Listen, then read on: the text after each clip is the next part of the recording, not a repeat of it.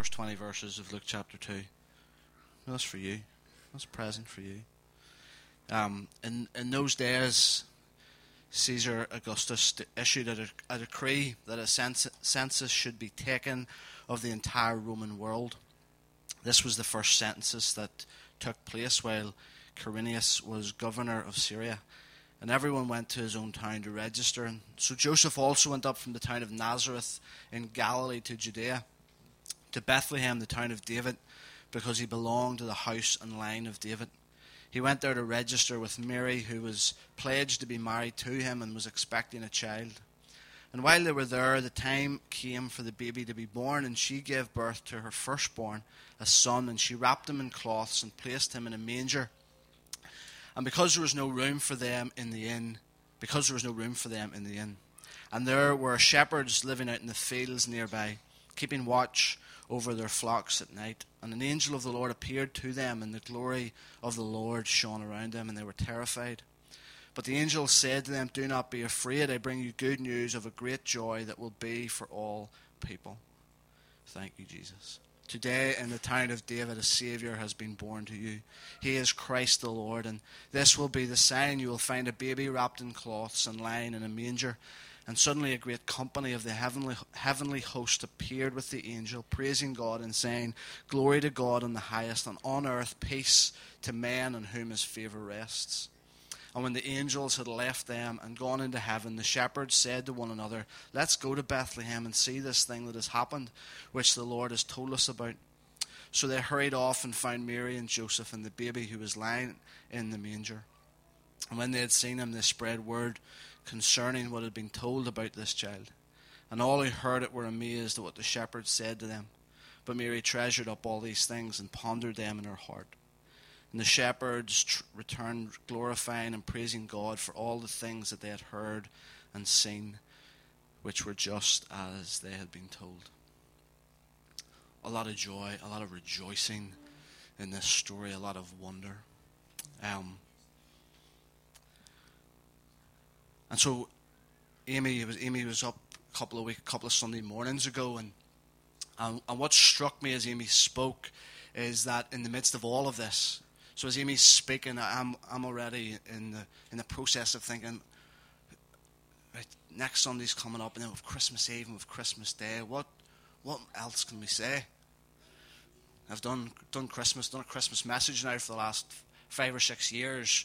The well seems to be running pretty dry when it comes to this story, and I found myself caught in that moment as Amy spoke that he is wonderful, that he's wonderful, and just struck once again by his wonder, and at the same time just grieving the fact that this story, that we can just end up assuming the story.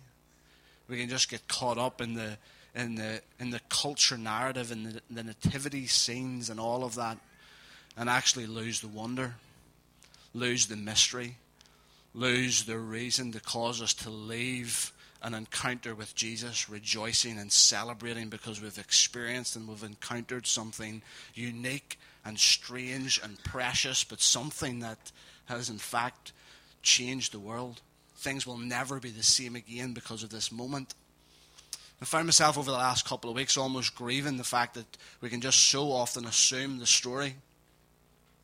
And I really don't want to be pedantic this morning. I don't want to be a killjoy. I don't want to ruin nativity for you just for the sake of it. But I realized this week especially that how much of the story I actually just assumed, just got caught up in the culture. The Sunday school, the school plays were the thing that taught me this Christmas story. Because you know what? There's no account of the Mary riding in on a donkey. There's no account of an innkeeper shutting the door in their faces. The Bible doesn't tell us anything about a mad rush to get to Bethlehem quickly. It doesn't tell us that, because in verse 6 it says, while they were there, while they were in Bethlehem, the time came for the baby to be born. And I don't want to ruin the scene for you, but there was no mad rush. They were already there. There was no innkeeper slamming the door in the face of Mary and Joseph. And there was no, as Chris Candia said there was no pantomime donkey that was bringing Mary and Joseph on the way, and it seems pointless for me to even share that. Maybe think what difference does that make? For me, it made a difference because all of a sudden I realized I was not reading this story the way that I read every other part of the Bible. I read the Bible to see, God, what it is that you want to teach me, what it is that you want to reveal to me, and often I find myself as I come to the Christmas passages, I almost find myself skimming over them because I know them. I've had them played out year after year. Now that my kids are at school, I got to play it out year after year.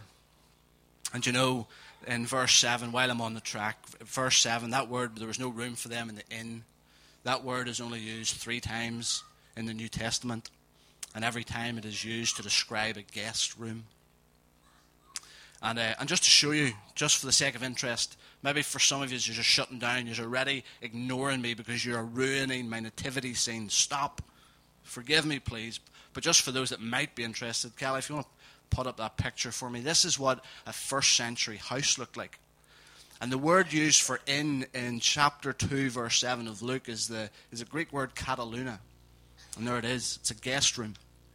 It's a guest room off the side of the family room. And every home in this Jewish culture would have had the family room and the guest room on an upper level.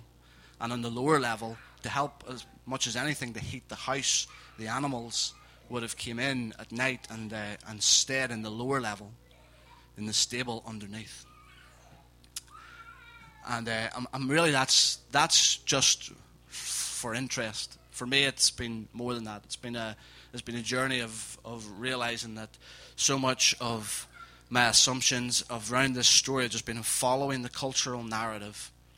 And for me, that's concerning because I think it's the reason why I've lost the wonder. You can take that down, Kelly. It's the reason why I've lost wonder.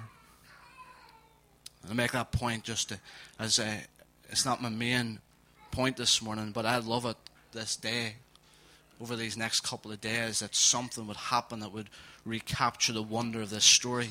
Like the shepherds, we would return glorifying and praising God.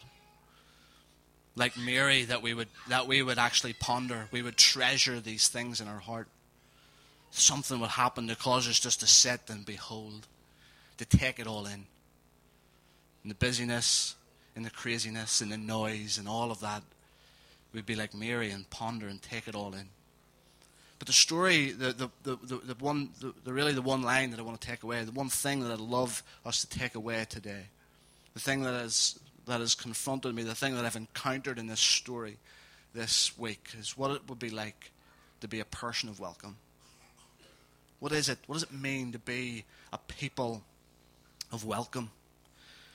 And the whole way through the story, the whole way through this account, whether it's in Mary or Joseph or other families who we don't hear much about, whether it's the shepherds, the angels, whatever it is, the truth is that in this moment, they have found themselves in a peculiar place and at a strange time. That's surely we can agree on that. Here, all of a sudden, something new has happened. We're in something completely strange. This is a peculiar place. This is a strange time. And in those moments, and that was the case for each one of the people in this story, in those moments we have a choice.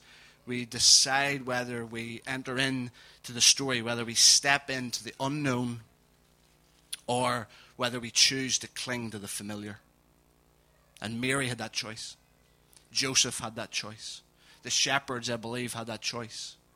Herod had that choice. They all had this choice. And I think we have this choice this morning as well, as we encounter love incarnate, as we encounter joy incarnate, as we encounter God dwelling among us, God among us, Emmanuel, God with us. We have this choice whether we will step into the unknown, whether we'll step into mystery, step into the strangeness of it all, or we'll choose to cling to the familiar. I think every one of the people in this story has that choice, and we have that choice today. We have that choice in this Christmas season. And as we think of Mary, I love Mary, and she appears to be this insignificant teenage girl. And in many ways she is this insignificant teenage girl, yet God Yahweh, Father, chooses her. Father chooses her and invites her to welcome his very self. It's the first story we have of welcome, I think, in this whole narrative. It goes right to the beginning of Luke chapter 1. God chooses Mary and he invites her. She has this choice to make. Do I choose to step into the unknown, or will I reject and retreat and cling to what is familiar? And Mary, we're told, says in chapter 1, verse 38, I am the Lord's servant. Be to me as you have said. Whatever you have said, let it be.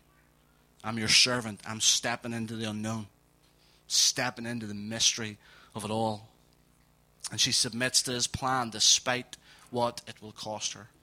She says yes to the welcome. She welcomes God himself. Despite what it will cost her, I don't think we understand. I don't think we get the extent of what it cost Mary and Joseph in terms of reputation, in terms of their future, in terms of the dreams that they maybe had for themselves, in terms of the family that they maybe thought that they would build, the career that they thought that they would build, the reputation that they thought they would have among family and friends. Saying yes to Jesus, welcoming Jesus, welcoming almost the stranger in at Christmas meant that submitting to his plan despite what it will cost. I love Joseph. I think Joseph's an unsung hero in the story. Again, I don't think in 21st century we realize the shame and the ridicule that Joseph would have been faced with. Faced with the shame, faced with the ridicule, and he still makes the decision. He still decides to welcome Mary. And he still decides to welcome the baby. He still decides to welcome Jesus. And as Jesus' life goes on, we see Joseph who goes on to care for Jesus. We see Joseph who willingly goes on to raise Jesus. He includes him. They have more, Mary and Joseph have more family. And Joseph includes Jesus into his family even though he is not Joseph's birth child. We see that example everywhere. We see it in the life of Bridget, willing to receive a child, include children as part of family, even though it is not the birth children. And Joseph did just the same. He decided, he made a choice. He was going to welcome Mary in. He was going to welcome the baby in, despite the shame that he would face, despite the ridicule that he would face. Joseph welcomed Mary, welcomed the baby. And then we have the birth of Jesus. And Mary and Joseph together as a couple opened their hearts and welcomed in the stranger. It took me a couple of goes to learn this lesson, because the first time that we had a baby, me and Judith, Judith had a baby, but the first time that we had a child, Caleb was born, and so 10 minutes hadn't passed. Right, Judith, can I tell people yet? And so I'm on the phone to everybody, anybody who will listen, anybody who will receive a text message. I'm on the phone. They're like, seriously? I'm like 20 minutes away. Can I call over? Yes, of course you can. Get over now. Let's come on ahead. And an hour, 2 hours after Caleb being born, two of my friends stand there that Judith doesn't really know that well, with a balloon and a teddy bear. And like, oh my goodness, I will never do that again. And but here we have the story of Mary and Joseph. Mary and Joseph are all that Mary went through, and all that Joseph would have went through as well. And here comes these strange men, probably pretty smelly, unfamiliar, different. Those that were the lower caste of society, and they arrive wherever this was, wherever you want to think that Mary and Joseph and the baby were. But the shepherds arrive where Mary and Joseph and the baby, wrapped in swaddling cloths, are, and they welcome them in. They open their hearts and they welcome in the stranger. I love Mary and Joseph. They make space for the outsiders. They make space for that which is unfamiliar. They're so committed to the welcome. They're so committed to being a people of welcome. And then as the story goes on, we are introduced to Herod. And Herod's the complete opposite. Herod has no time for the strange. All of this new stuff that's going on. Welcoming the stranger. The strange thing that has taken place in Bethlehem. He is unwilling to welcome the strange. He's unwilling to welcome the stranger. He has no welcome for Jesus. The story of Mary and the story of Joseph, the story of them together, stands in stark contrast to King Herod. Really quickly, let me just talk about Jesus. Emmanuel, God with us. So I thought about that last night. It's just the most stunning thought. There's times where I hear myself saying, Emmanuel, God with us. And it doesn't always land. But there's the odd moment where I hear myself say, Jesus, you are Emmanuel. You're God with us. And there's moments where it's like, takes my breath away. There's moments where it captivates my heart.